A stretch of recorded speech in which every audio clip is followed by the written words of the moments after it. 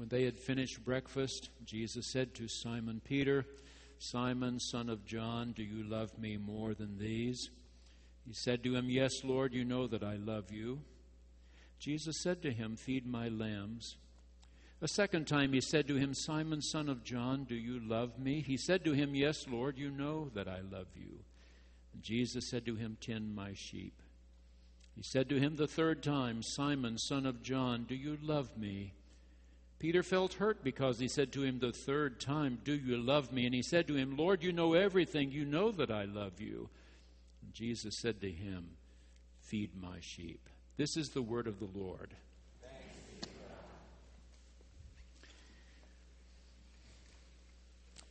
The opening of this passage may seem like a throwaway line to you, but it is not. When they had finished breakfast. This author wants you to know what the author of Matthew and Luke and the letters of Paul want you to know, and that is that those who spoke of the resurrection were not seeing a ghost. This was not an apparition. This was not a hallucination. They go to great lengths to point out to you that though Jesus had been changed, he could appear behind locked doors. He could move from one locale to the other without anyone's having seen him on the road. But he was the one crucified. "Thomas, do you need to touch me? See my hands, see my feet, see my side. Do you have anything to eat? We have some leftover fish. Let me have some." Up at the Sea of Galilee, they had been fishing all night. As they approached the beach, they saw the Lord. He asked, "Have you any fish?" "We have fish." And when they had finished breakfast, the implication is he cooked for them, prepared breakfast for them, ate with them. We wish we could know more. Paul wished he could have known more. He said, "It does not yet appear what we shall be, but we shall be like him, for we shall see him as he is."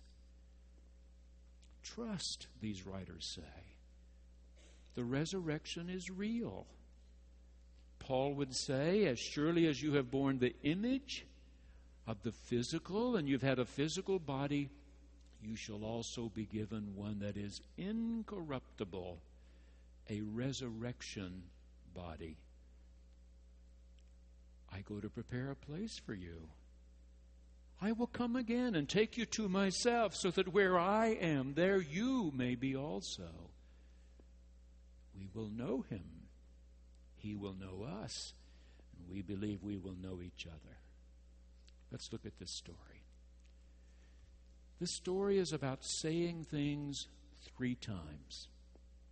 I've told you the significance in Jesus' times, in biblical times, of people saying something 3 times. It was their understanding that one might say something out of a fit of passion or anger once or twice and not really mean it. I mean, if the moon is right and the candlelight is right and one's had a little glass of wine, perhaps one would say, "I love you," and the next morning not mean that. Or a child might scream at a parent, "I hate you," and be so sorry moments later. But if you said something 3 times, "I divorce you, I divorce you, I divorce you," the woman in a man's world was supposed to pack up and go. In our wedding ceremonies, we still give brides and grooms 3 opportunities. Will you have this man to be your husband? Will you have this woman to be your wife? I will. Will you hold her hand now? I want you to repeat after me. The vows are the 2nd time. And I tell those I'm counseling before I marry them, there comes a 3rd time. That's with the ring. To give and receive the ring. It's not too late to say, "Wait, I don't want to do this." But if you say it 3 times, then the minister says, "Because you and I have heard this and this and this, by the powers vested in me by the United Methodist Church and the state of Oklahoma, I announce your husband and wife." 3 times. Peter knows the significance. Jesus knows the significance. So notice, 3 times the question asked, 3 times answer given, 3 times a commissioning. Let's start with the question. Simon, son of John? Now this author knows that Jesus has been calling Simon Peter. It says, Jesus spoke to Simon Peter. Simon, son of John? We know where Jesus gave him that name. It was up at Caesarea Philippi, where the beautiful spring waters come bubbling out of the earth, thousands of gallons, creating a beautiful stream that forms the Jordan River, that creates the Sea of Galilee, that flows southward into the Dead Sea. It was there that Jesus asked, "Who do the people think I am?" Some say you're John the Baptizer come back from the dead. Really? Some Elijah, some a great prophet. Who do you say I am? And Simon, son of John, said, "You are the Messiah of God." And Jesus said, "Bless you, Simon. Flesh and blood has not revealed this to you, but my Father who is in heaven. And I tell you, I'm not going to call you Simon, son of John anymore. I'm going to call you Petros, Peter, the rock. Upon this rock I will build my church." And now he says to Simon Peter, "Simon, son of John?" And the second time he said, "Simon, son of John?" And the third time he said, "Simon, son of John?" Something happened to the rock. At the house of Caiaphas, he was asked, "Weren't you with him?" "No." "You look like a Galilean. Are you sure you're not one of his disciples?" "I'm not." "Are you sure you did not come with him from Galilee?" "I never knew him." And the rooster crowed. Remember? Something's happened. The rock didn't act like the rock. The rock folded, collapsed, crumbled. We're back to square one. Simon, son of John? A new adaptation of a play is on Broadway right now called The House of Blue Leaves. It's one of John Guary's plays. It was first staged on Broadway back in the mid-'80s. Ben Stiller played the role of a teenage boy. Now he's old enough to play the father. The reviews I've read said Edie Falco's the real star. Those of you who watched The Sopranos remember Edie Falco. And in this play, she gets to play the role of a schizophrenic. So actors tend to like those kinds of roles. She does it well, according to the reviewers. Jennifer Jason Leigh plays the role of a beautiful young woman who lives in an apartment downstairs. Well, Ben Stiller's character is a songwriter. He just never sells any of his songs, so he works at the zoo to support himself and his family. With a schizophrenic wife, a very ill wife, and eventually there's an affair with the young, beautiful woman downstairs. The son is a really mixed-up kid, the one Ben Stiller played 25 years ago. He dreams of assassinating somebody to become somebody. Terry Treachout is a reviewer for the Wall Street Journal, and he had this line that stood out to me. "These people have so messed up their lives, there is no way they can right themselves." Guess what? So had Simon. So messed things up, there was no way he could right his own ship. Number 2. So it hurt him. It hurt him, the writer says, that the Lord asked him 3 times, "Do you love me?" He remembered. You know David Brooks, that name familiar to you? He's a writer for the New York Times, but he writes out of the Washington, D.C. bureau for the Times. He's on television occasionally when the president makes an address, like State of the Union. He may be hired by one of the networks to give his impression. What do you think the president really said, or what did the president really mean when he said that? But now he's written a new book called The Social Animal. And he talks about how humans are in desperate need to be connected to each other. His wife said in one interview that I read, his wife said, for David to write about intimacy is like expecting Mahatma Gandhi to write about gluttony, she said. And he says, okay, I'm a writer. I'm not the most personable guy in the world, but I've discovered that human beings need each other. We are social animals. It seems to me that what David is trying to say in the book is something similar to what transactional analysts were writing nearly 40 years ago. Remember their writings? They said, every time one human being comes near another, a transaction takes place. I mean, it may be two people who just walk past each other, but the fact that they walked past each other with nothing happening meant something happened. It can be someone who's checking out your groceries at the supermarket. She's friendly, he's kind, not helpful, distracted. There was a transaction. And what these behavioral scientists went on to say is that we not only store up in the computer what happened, we store up how we felt about what happened. That's the reason a 60-year-old man can start to tell you about his high school football coach and tear up. Because he not only remembers what happened when he was 17 and scared to death before this all-important football game, but what the coach said to him and what he felt when he heard it. What did you feel when your mother, when your father, when your coach, when your teacher? We remember not only what happened, we remember how we felt.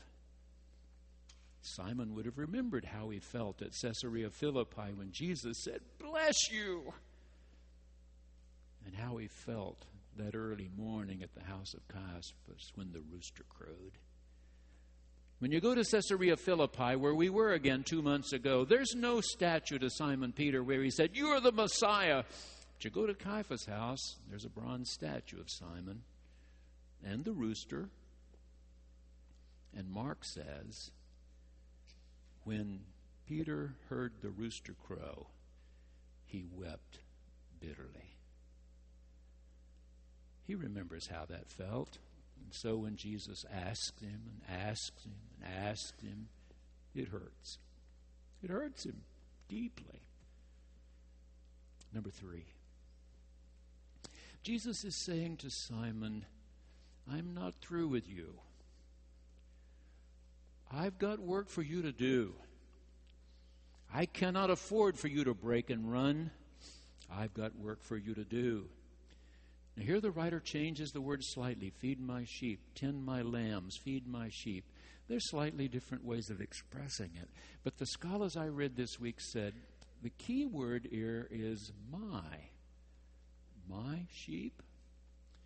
The prophets in the Hebrew Scriptures said the kings had made such a mess of being Israel's shepherds. They had not led the sheep by still waters. They had not led them in green, wonderful grass. They had not protected them from enemies. They had not been there for them in the darkest valleys like death. So one day God said, I will come and shepherd my own people. I will be their shepherd and they will be my sheep. And John's gospel has identified Jesus as the Paschal Lamb, the Lamb of Passover, but also the shepherd of the sheep. The good shepherd, he said, does not flee when the enemy comes. The hireling will break and run, but not the one to whom the sheep belongs. So Jesus says 3 times, my sheep, my lambs, my sheep. Okay? I'm counting on you, Peter, to take over the work that I've begun here. Counting on you. Good Friday was the end of a long week for us at the church. The end of Lent. Many of us had been reading a devotional book together, written by members of our own church and staff. I have a couple of other devotional books that I read as a part of my own spiritual journey. Texts that are appropriate to the season. We went through Palm Sunday together, then Maundy, Thursday, then Good Friday. Friday afternoon, things got really quiet in the downtown of Tulsa, quiet around the church after the noon service was over. I was up in the office going over that Easter sermon, tweaking it every way I knew how. And then I went to work out a little while, and Gail and I went to eat in Utica Square. When we got through with our meal and we got back in the car, we noticed that the menorah at Temple Israel, the flames were coming out. And Gail said, "Why don't we go to the temple? Why don't we worship at the temple tonight?" I said, "Okay, fine." So I pulled into the parking lot and walked up to a greeter at the door, and he recognized me and said, "Why, hi, Dr. Biggs." I said, "Service at 7:30 or 8? And he said, 7:30. About 15 minutes. Come on in. Pick out your favorite seat. I said, "Shabbat Shalom." He said, "Thank you very much. Shabbat Shalom to you as well." I asked, "Has Passover gone well?" He said, "Yes, very well. I've been surrounded by family whom I love. We've done all the right things, I think. Now we're in temple on Friday night. And tomorrow night," he said, "I'll watch the 10 Commandments." I said, "Really?" And he said, "Oh, yes, every year they put on Cecil B. DeMille's 10 Commandments to end Passover. I've seen it so many times," he said. "We watch it every year with my family. When the rabbi says Moses, I see Charlton Heston. He says Pharaoh, I see Yul Brynner." Saturday night, I'm still tweaking the sermon. In my heart, I turn on the 10 Commandments. And I watched it. Moses, Pharaoh, that whole movie. I watched the whole thing again. Cecil B. DeMille made other movies. By the time he made the 10 Commandments, he was an older man. 30 years before, he had made a movie called The King of Kings. The story of Jesus. That movie went round the world in the 1920s. There was a young man in what became Gdansk, Danzig at the time, who went to see that movie. The next day, went to see the Lutheran pastor and said, "I felt something special at the movie theater last night. I think God's calling me to be a preacher." The pastor took him seriously, told him what he should do next, and he went to college, went to seminary, became a Lutheran preacher. William Vollner was his name, William Vollner. By the time 1939 came along, he was pastor of a large Lutheran church in Prague, Czechoslovakia. The Nazis came. And he felt led to shelter Jews, specifically Jewish children. They tried to pass the word through an underground system. We will do our best to take care of your children. One of the physicians in his church and his wife volunteered their home, tried to build secret places where they could hide Jewish children. Someone told on them. They were taken to Auschwitz. The wife was killed, gassed, almost immediately. The husband was put on a work detail, this physician. When people would ask him, "What are you doing here?" "I was doing what I believe Jesus told me to do," he said. And one day, an officer heard him say that to someone, grabbed him by the hair of his head and smashed his head again and again and again into a wall until the doctor slumped down at the base. And the guard said, "Well, now you look more like your Jesus." And the doctor said, "I pray so. A little more every day." And he died. Witnesses told his story. They told the story. And William Vollner and his congregation saved more than 350 Jewish children. Not enough, but 350 who would otherwise not have survived. I have work for you to do. I want you to tend my sheep. I'm not giving up on you. Number 4. The question. Now, scholars I read this week, very good scholars, like Dr. Raymond Brown from Yale says, now don't make any big deal about the differences in the word love here. But John in his gospel uses these two words, philios and agape, back and forth, back and forth. But there's a group of British scholars, a group of them, who believe there is some significance here because of the way the story is told. Jesus asked Peter, do you agape me? Philios se. Agape me. Philios se. Philios me. Philios se. Which means what? Eros is a Greek word meaning physical attraction. Someone finds a woman beautiful, someone finds a man handsome.